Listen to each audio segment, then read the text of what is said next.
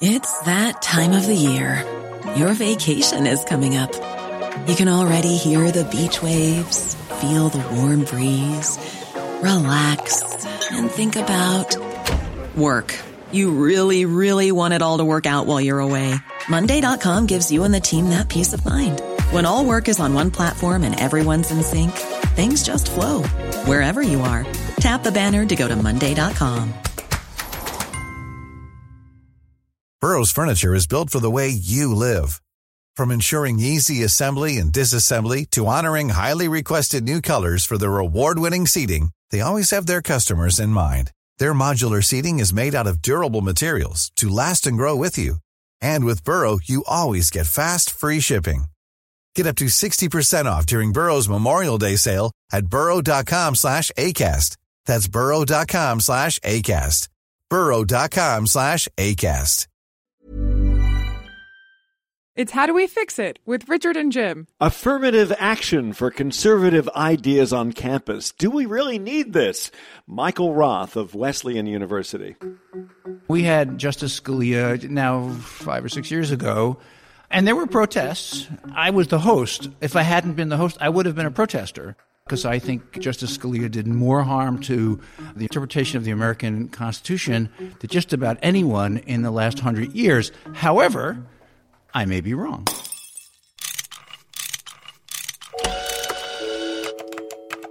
How do we fix it? How do we fix it?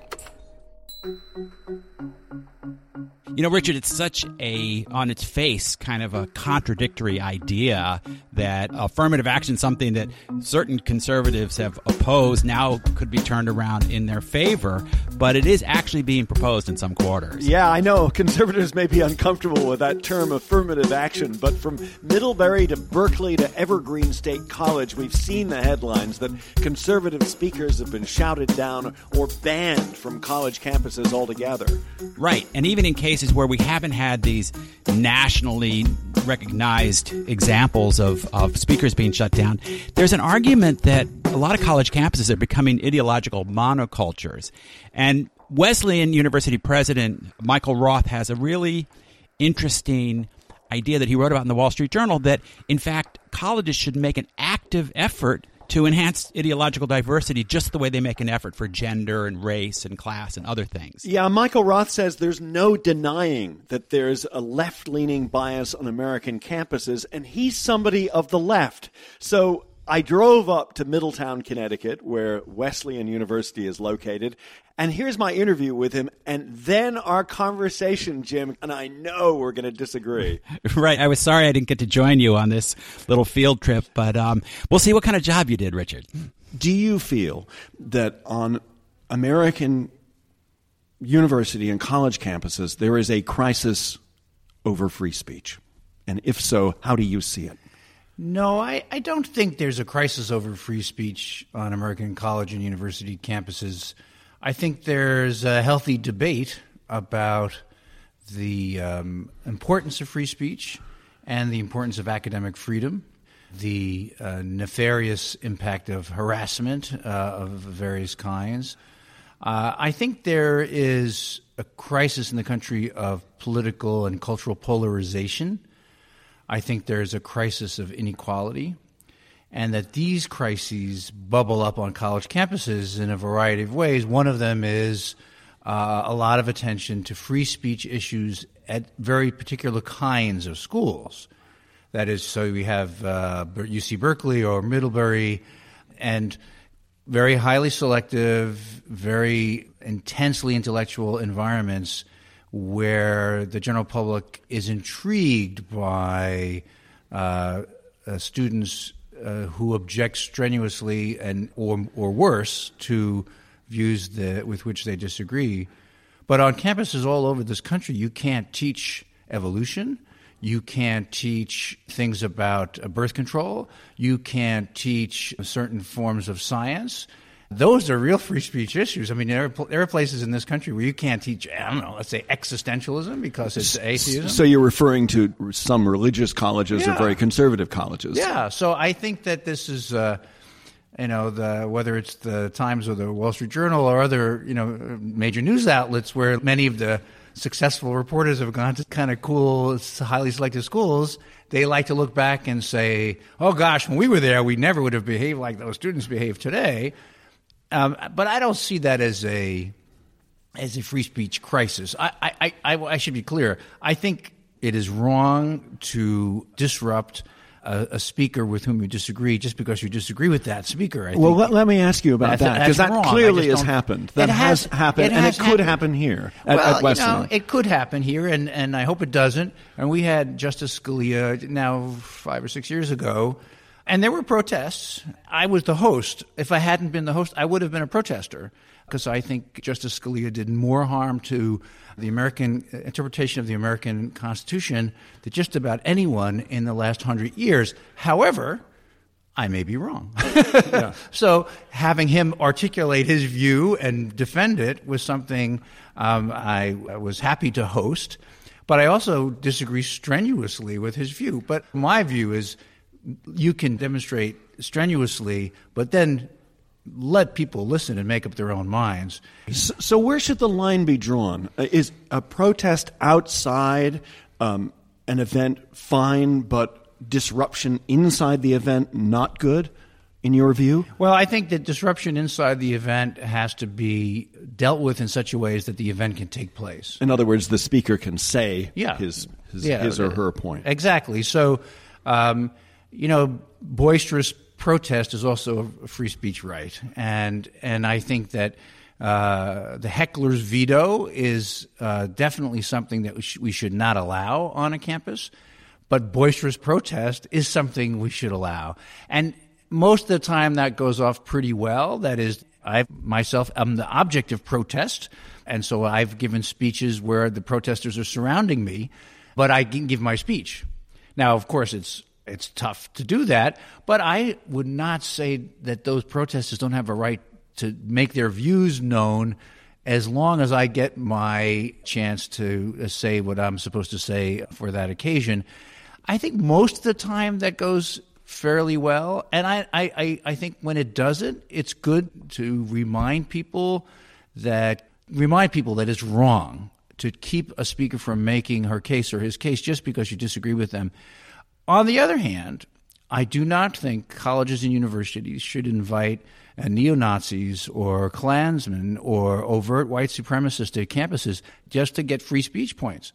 I think that is an exercise in intimidation, and that there is no place on a college campus for people who are celebrating the disenfranchisement of a significant sector of the college community and the American population. So do you think that free speech in any way should be curtailed? It sounds like you do.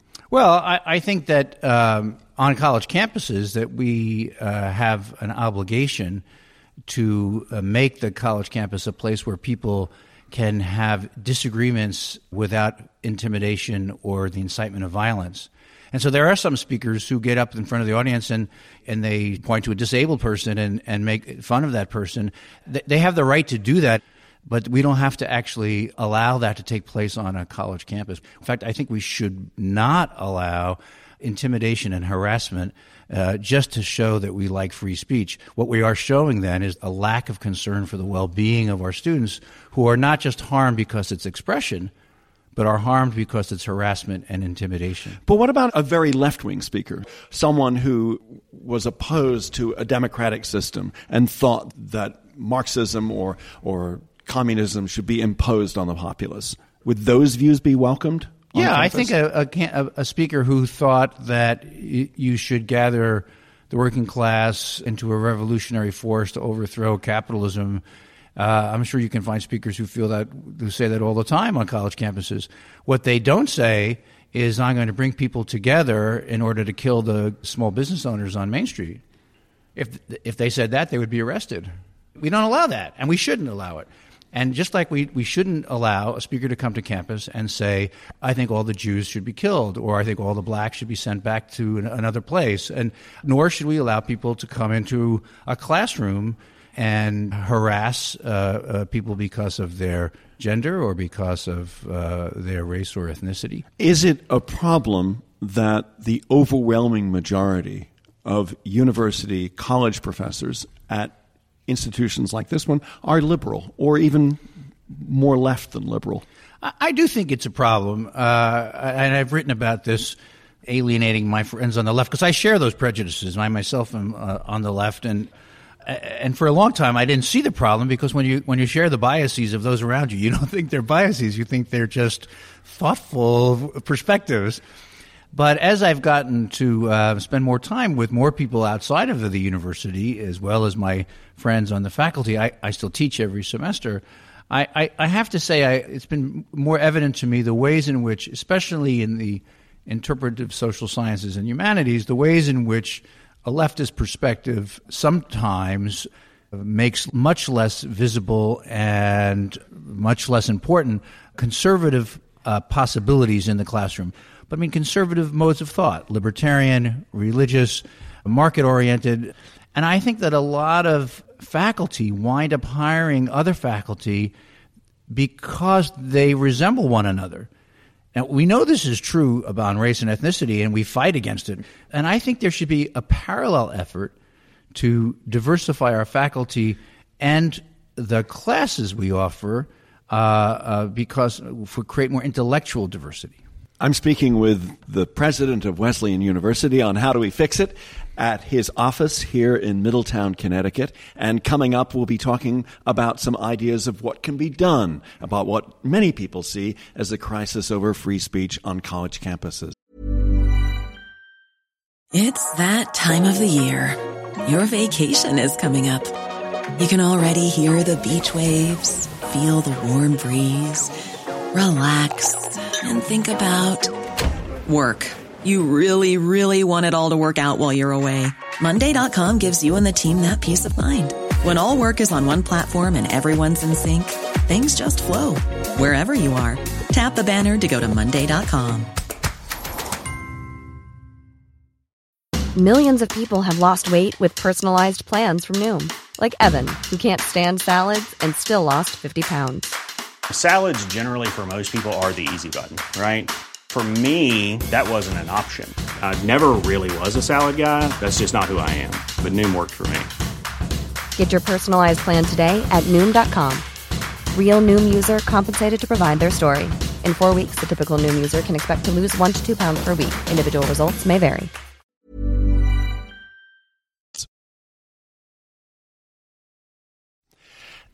You mentioned diversity. Is diversity being defined too narrowly? At the moment, it seems like much of the talk about diversity concerns race and gender. But what about class, and what about political views?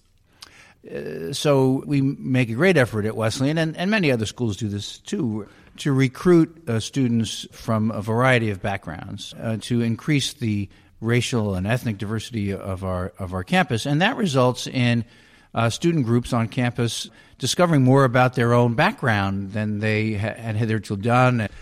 But for colleges and universities to perform their civic obligation in this country, we must make a concerted effort to recruit talented students from low-income groups to create more economic mobility, because what we've seen in the last 20-some-odd years in this country is extraordinary stagnation, and so the wealthy people are getting a lot wealthier, but many fewer poor people have a chance to make it to the middle class. But are there many students who could come to Wesleyan who would feel uncomfortable here? I'm thinking of the example of J.D. Vance, who wrote the best-selling book Hillbilly Elegy, and he talks about being pretty uncomfortable at Yale in some of his classes. Absolutely. Would that be a problem here for someone who's been active in the military? I'll give you a couple examples. I'll give you an old example, my own, because I'm an old guy. I was here in the 70s as a student, and my parents didn't go to college. My father was a furrier. His father was a furrier. The only thing he knew is that I shouldn't become a furrier. and I worked in making coats, as a kid, just so I would get an extreme distaste for that kind of work, which I acquired. But I got to Wesleyan, and I had never met anyone who had been at a private school who hadn't been kicked out of a public school. So I never heard of these prep schools and stuff. I mean, I know suddenly I'm surrounded by people, so it seemed to me, that were all fancy and had a great education and had very different lives than mine. And it was uncomfortable, but it was productively so. I felt challenged. I felt I had to perform. It was an extraordinarily exciting thing. Today, we have at Wesleyan about 40 military veterans on campus. So they feel comfortable partly because they come as cohorts. And I talk with the military veterans, and they're men and women, there are blacks and whites and Hispanics, and they study everything from theater to computer science. When I talked to them about their biggest surprise at Wesleyan, they said they thought they would have been more uncomfortable because before they came, their friends in the armed services said to them, "Oh, it's a very liberal place, and they won't like military people." And they've said they feel very welcome here. And what they've done is not just been part of the campus community. Many of them work with veterans organizations in the region. They have made an enormous contribution. Talk about the case of Brian Staskavage. Yeah. I hope I've pronounced that right. That's right, yeah. Yeah. So Brian was in our first posse of veterans, and Brian's case is an interesting one because in some ways, it's a model free speech case from my perspective. That is, he started writing conservative op-eds in the student newspaper, and one of them that was highly critical of Black Lives Matter was the occasion for real campus controversy. What happened? Well, he was called a racist, and people yelled at him. But, he served in combat, so it wasn't the hardest thing he had been through. And what happened was there's a whole bunch of students said the newspaper is always edited by white people. It's staffed by white people. It's funded by the student assembly. It's not right that it's not more diverse. Let's take the money away. That was the first reaction. And that reaction made it into the national press. Around the same time, I published a piece here on campus, the title of which was Black Lives Matter, So Does Free Speech, in which I made the point that people will say things that offend you. You have no right not to be offended. And you can't take a newspaper's credibility away because you disagree with its editorials. And what kind of response was there to that? A great one. Big controversy. The students worked through it. But all over the country, newspapers and podcasters have thought, oh, see, there's a crisis of free speech on campus. What I think the takeaway from this episode was, first of all, Brian Staskavage has now written for the Wall Street Journal, the New York Times, and many other places. That the Argus first threatened with a cut in funding. The Argus is the student newspaper. Yeah. Is more vital and relevant than ever. There was no cut in funding. And the student community had this opportunity to say, what do we really value? And in the end, they realized they value editorial independence as well as diversity. So I think that's the good news story rather than the crisis of free speech. I think what it showed was that people take newspapers seriously. They debate them vigorously. And when push came to shove, the student government and the pressure groups were not willing to cut the newspaper because of a disagreement. Nevertheless, our students here at this college and other liberal arts colleges overprotected from views they're uncomfortable with. I've heard that, of course. I hope not. I mean, I think. So I'll give you a few examples, and although, for example, I call for more intellectual diversity in the faculty, and some of my colleagues pointed out that you don't have to be a liberal to teach liberal texts, and you don't have to be a Christian to teach the Christian tradition, and you don't have to be a conservative to teach conservative things. I think that's all true, and so that we shouldn't discount the ability of professors to teach a range of material with which they disagree, but to teach it in such a way as to make it intellectually available and challenging to their students. Tomorrow morning, I will be teaching Thomas Aquinas in my course on virtue and vice. I will make a case for medieval Catholicism to my students.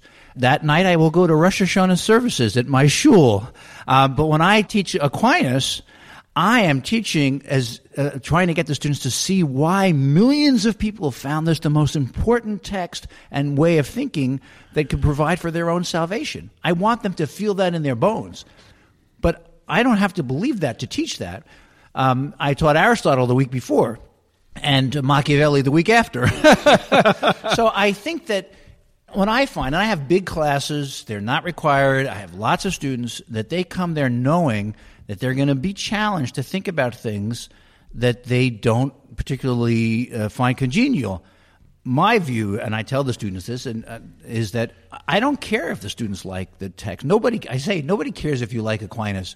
Nobody cares if I like Aquinas. Aquinas is a fundamental aspect of the culture you live in. Figure out what he said, not whether you like it or not. This is not ice cream. What about this argument that the tenets of Western civilization, the great thinkers, the great books, are not taught the way they used to be and are not mentioned as much as they should be? I can never say they're mentioned enough. I believe in this stuff, and here I am, the president of the university, and I think these courses are available. But are they taught the same way they were taught 40 years ago? I hope not. Why not? Because I think there are new perspectives and new information that brings the text into the world in a different and more relevant way. So I'm bemused when people like my age, I'm 60, say, oh, the colleges, they're not doing what they used to do. Well, of course, when we were students, our parents and grandparents said, look at those college students.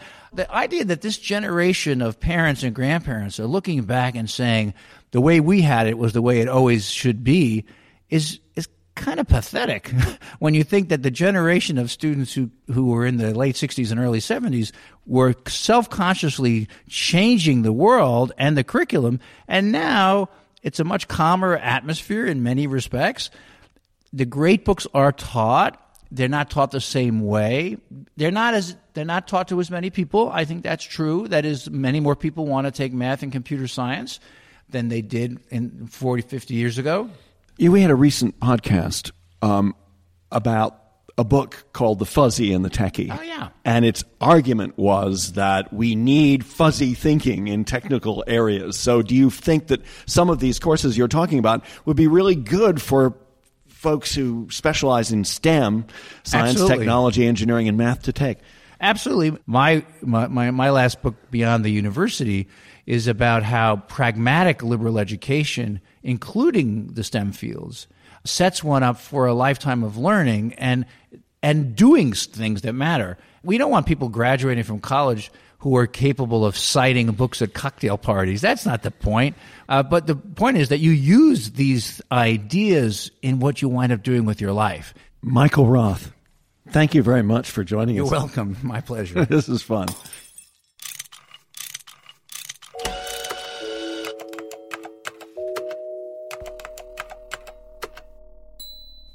Jim, before our conversation, just one quick word. If you're interested in the Title IX debate that we talked about in the last episode, I asked Michael Roth for his views on that, and there in our web extra, find it at howdowefixit.me.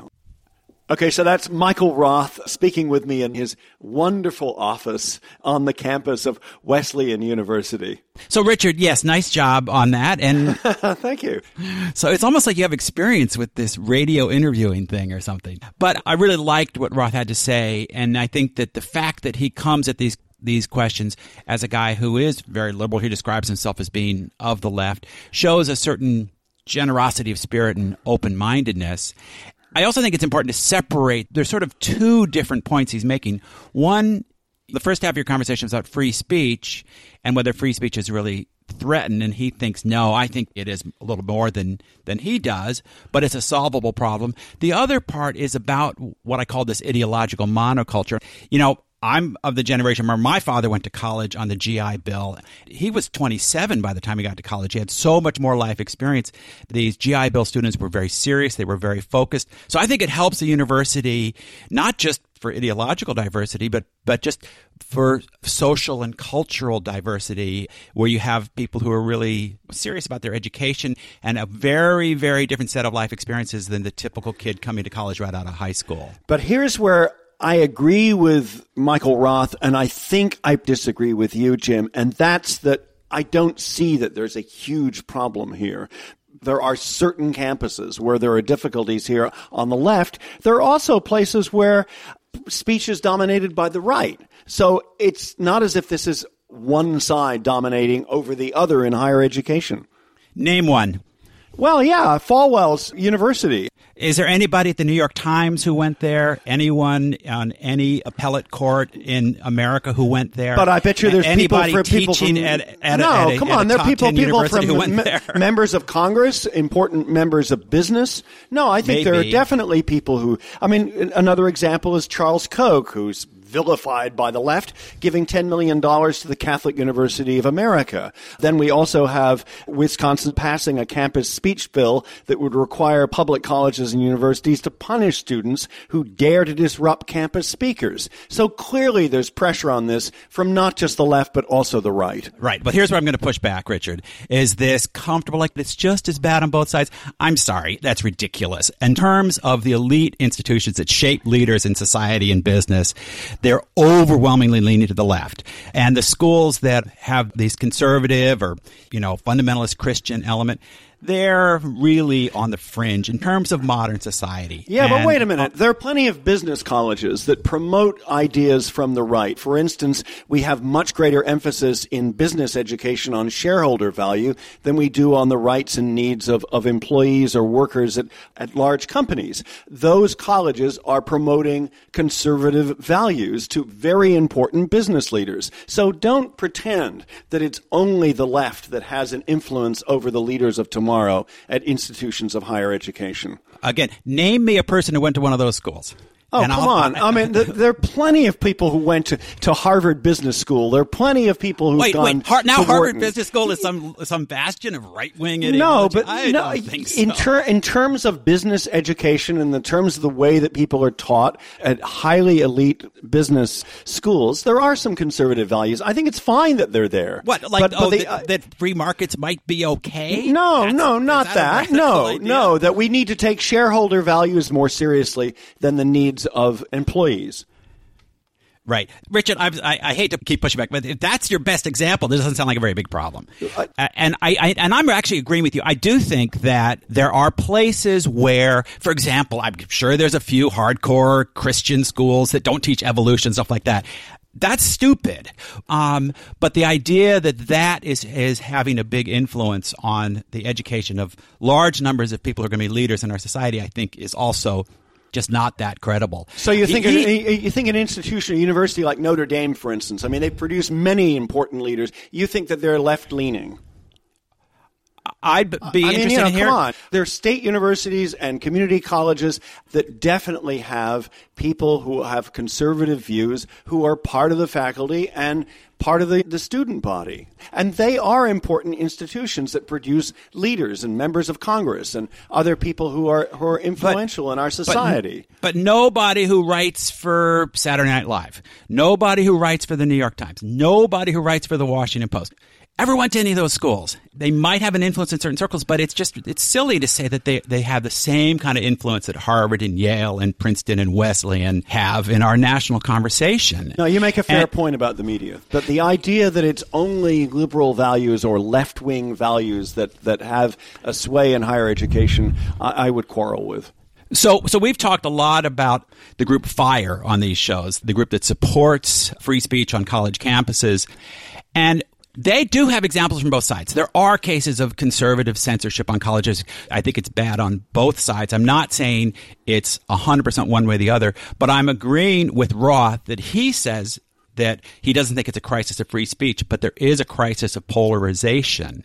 Yes. And so what I thought was so cool about what they're trying to do is to encourage more students from different backgrounds to come in, be open to different kinds of speakers coming in. And he made a really excellent point that often gets lost. You can be the most diehard conservative or the most diehard liberal, but if you never seriously engage with the ideas from the other side, if you're not able to even listen to their arguments, you can't rebut them. And you never get that opportunity to maybe discover. He said one other great thing. He was talking about his liberal views, and he said about Scalia. Yes, that was my favorite bit in the interview where he said, I may be wrong. Right, I may be wrong. Yeah, let's leave it on a positive note, Jim. I agree with you. That was a really interesting point that he made.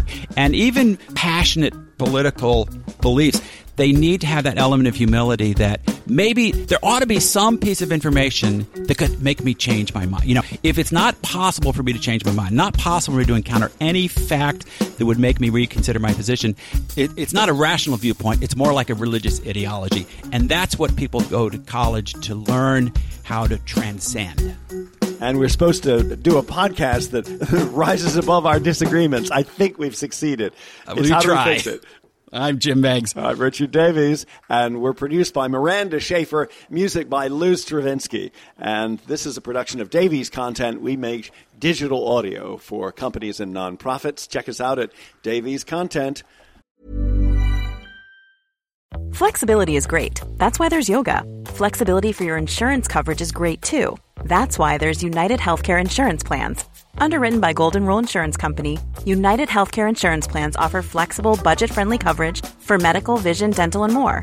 One of these plans may be right for you if you're, say, between jobs, coming off your parents' plan, turning a side hustle into a full hustle, or even missed open enrollment. Want more flexibility? Find out more about United Healthcare Insurance Plans at uh1.com. When you make decisions for your company, you look for the no-brainers. And if you have a lot of mailing to do, Stamps.com is the ultimate no-brainer. It streamlines your processes to make your business more efficient, which makes you less busy. Mail checks, invoices, legal documents, and everything you need to keep your business running with Stamps.com. Seamlessly connect with every major marketplace and shopping cart. Schedule package pickups and see your cheapest and fastest shipping options from different carriers, with rates up to 89% off USPS and UPS rates. And with the Stamps.com mobile app, you can take care of mailing and shipping wherever you are. Make the same no-brainer decision as over 1 million other businesses with Stamps.com. Sign up with code PROGRAM for a 4-week trial, plus free postage and a free digital scale. No long-term commitments or contracts. That's Stamps.com. Code PROGRAM. .com.